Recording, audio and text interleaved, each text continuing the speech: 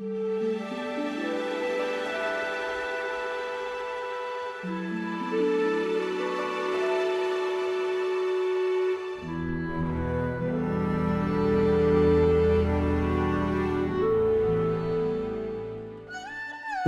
at the end of Ipoh's Concubine Lane is a white building that stands out among the other pre-war shophouses.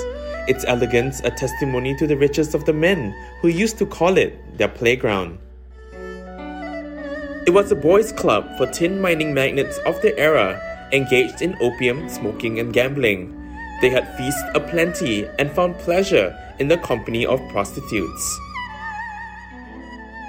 Chin Pet Soo, which roughly translates into relaxation villa, was established in 1893 by Tauke Leong Phi, a Chinese immigrant who came to Malaysia and quickly found success in the booming tin industry. Leong Meng Phai, who runs the Chin Pet Soo Museum, says the club was open only to Hakka miners and those from the Hakka clan. This is a gentleman's club, an elite club. And one restriction in those days, wives and children are not allowed to come in. Meng Phai says prostitutes used to sit at the first floor window seductively, beckoning men for massages, as these activities were not illegal back in the day. In fact, there was even a tax on opium and prostitution. In the year 1920s, Ipoh has 180 Japanese. From these 180, 50 were Japanese prostitutes.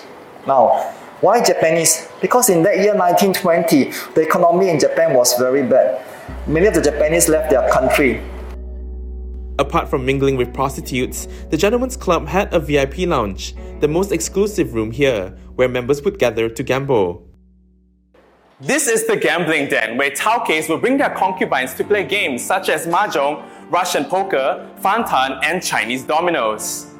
Smoking opium was a common pastime at the club. Members would come over to get their fix as they stretched out on vast wooden beds and rested their heads on cool pillows made from marble. Meng Phai says that when Leong Phi died at the age of 55 in 1912, he left behind 4 wives and 2 concubines. After Leong Phi passed away, his son Leong Eng Kian continued on to sponsor this club from 1912 until 1927, and then he sold off this club to the existing members at the time. So once the members took over this building, the members then rebuilt the whole building in the year 1929 from 2-story into 3-story villa. The museum features a host of different exhibits scattered throughout its many rooms and offers the curious a glimpse at the history of the tin industry itself, as well as that of the patrons that once frequented the club.